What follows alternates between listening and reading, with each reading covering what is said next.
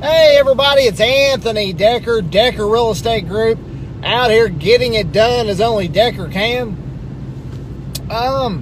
Today's topic, let's talk about buying a for sale by owner.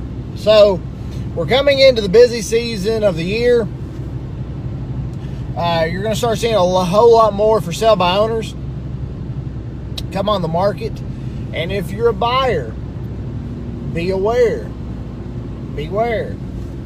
that a lot of for sale by owners will try to convince you not to use a real estate agent. Even if you have been using a real estate agent, you went and looked at properties, you reach out to a for sale by owner and you say, hey, I'm working with an agent. The for sale by owner may say, well, can't we just leave the realtors out of this? We don't need a realtor. We can go about this by ourselves, right?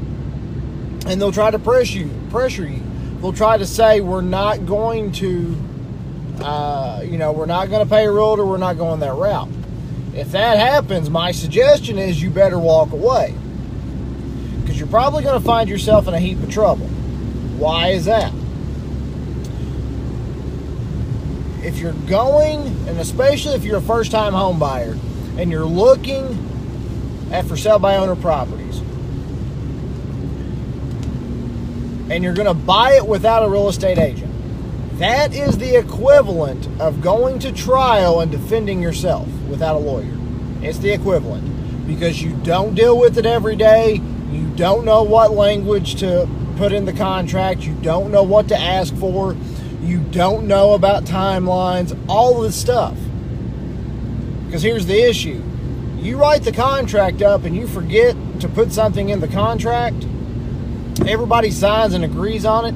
That contract's legally binding. You can't go back and change it if the seller doesn't want to. So say, for example, and this is a common thing that happens. You'll look at a house. The house will be $100,000. Closing costs on a $100,000 house will be between $3,500 and $4,000. Okay, we're going to give $100,000 for the house. You write it up. You send it to your mortgage lender. They come back and they say, okay, you're going to have to bring $4,000 to closing. What do you mean? I have a 100% finance loan. Why do I have to bring money to closing? Because you didn't ask the seller to pay closing costs. So now what happens? You go back to the seller and you say, Mr. Seller, I need my closing costs paid. Seller's going to tell you, sorry, we have a contract here that states that you're paying $100,000 for the house. You didn't ask for closing costs. Guess what? Tough luck. So what you're going to have to do is you're going to have to offer $104,000 for the house to get the seller to agree on it. But if you had a real estate professional who knew to ask for closing costs, the offer would have been the asking price of $100,000, seller to pay up to $4,000 in closing costs and prepaids. You're locked in. It doesn't cost you any extra money. But guess what? If you buy a house without a real estate agent, if you go and buy it for sale by owner, that benefits no one but the seller. What do you mean? Buyers never pay a real estate agent. All commissions are always paid by the seller. So, if the seller doesn't want to use a real estate agent, deduct the commission. So if it's a $100,000 house, say I'll give you $90,000 because you don't want a professional in here to protect everyone. Right? You need to be protected. You need to know what language is in there. You need to know time frames, inspections. How long do you have to have an inspection? Do you have 10 days, 15 days, 7 days, 30 days? Do you know you can have an inspection? Is there a protection period in your contract that if you're not satisfied with the home inspection, you can ask for repairs, and if the seller doesn't perform those repairs, you get to walk away? Is that in your contract? It's in my contract, but you can't use my contract because my contract is realtor specific. Only real estate agents can use my contract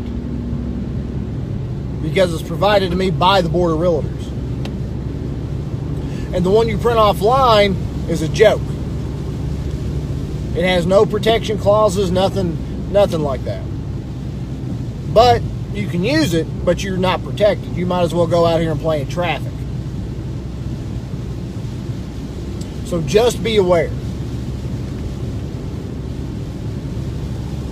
Because anytime you think you're getting a deal by trying to cut out a middleman, you're trying to save a few bucks, it always, always, always bites you in the butt in the end. Always does.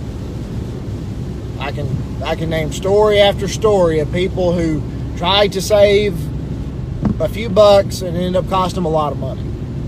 Now, you can go to a lawyer and have them prepare everything, but guess what? That's going to cost you more than if you went with a real estate agent.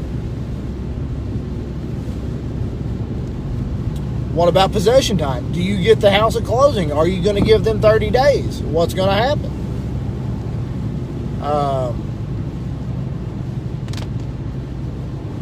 You know, seller agrees to pay $2,500 in closing costs and prepays. Well, that sounds good, but how much are your total closing costs and prepays? Are they $4,000, $5,000? Are they $3,500? How much money do you need to bring? Because when you buy a house for sale by owner, unrepresented, you're representing yourself. It's up to you to know what to ask for, what to look out for. And guess what? If something happens and it ends up going bad after you buy the house, you have no one to sue. I guess you can sue yourself because you represented yourself. So it's all on you. You know, the same people who say let's keep real estate agents out of it are the same people that get into car accidents and say we don't need to call the police. We'll settle this between ourselves. There's always a reason they want to settle it between themselves and not bring in the police and all that good stuff. So just remember that. If you guys have any questions about buying or selling, let me know. That's what I'm here to do. 270-256-3501. Thank you guys.